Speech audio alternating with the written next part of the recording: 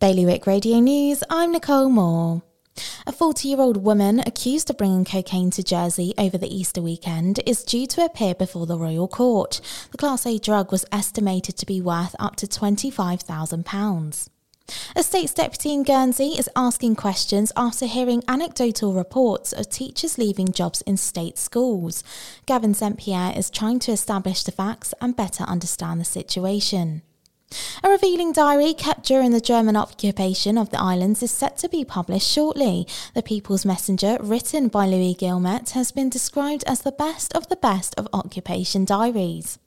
And in Jersey, a tourist who was caught on camera taking a pair of Ray-Ban sunglasses off the counter of a bus and coach tour company has apologised and said he is posting them back from the UK. This comes after hundreds of people shared a Facebook video to which he was then notified. More on all those stories at bailiwickexpress.com.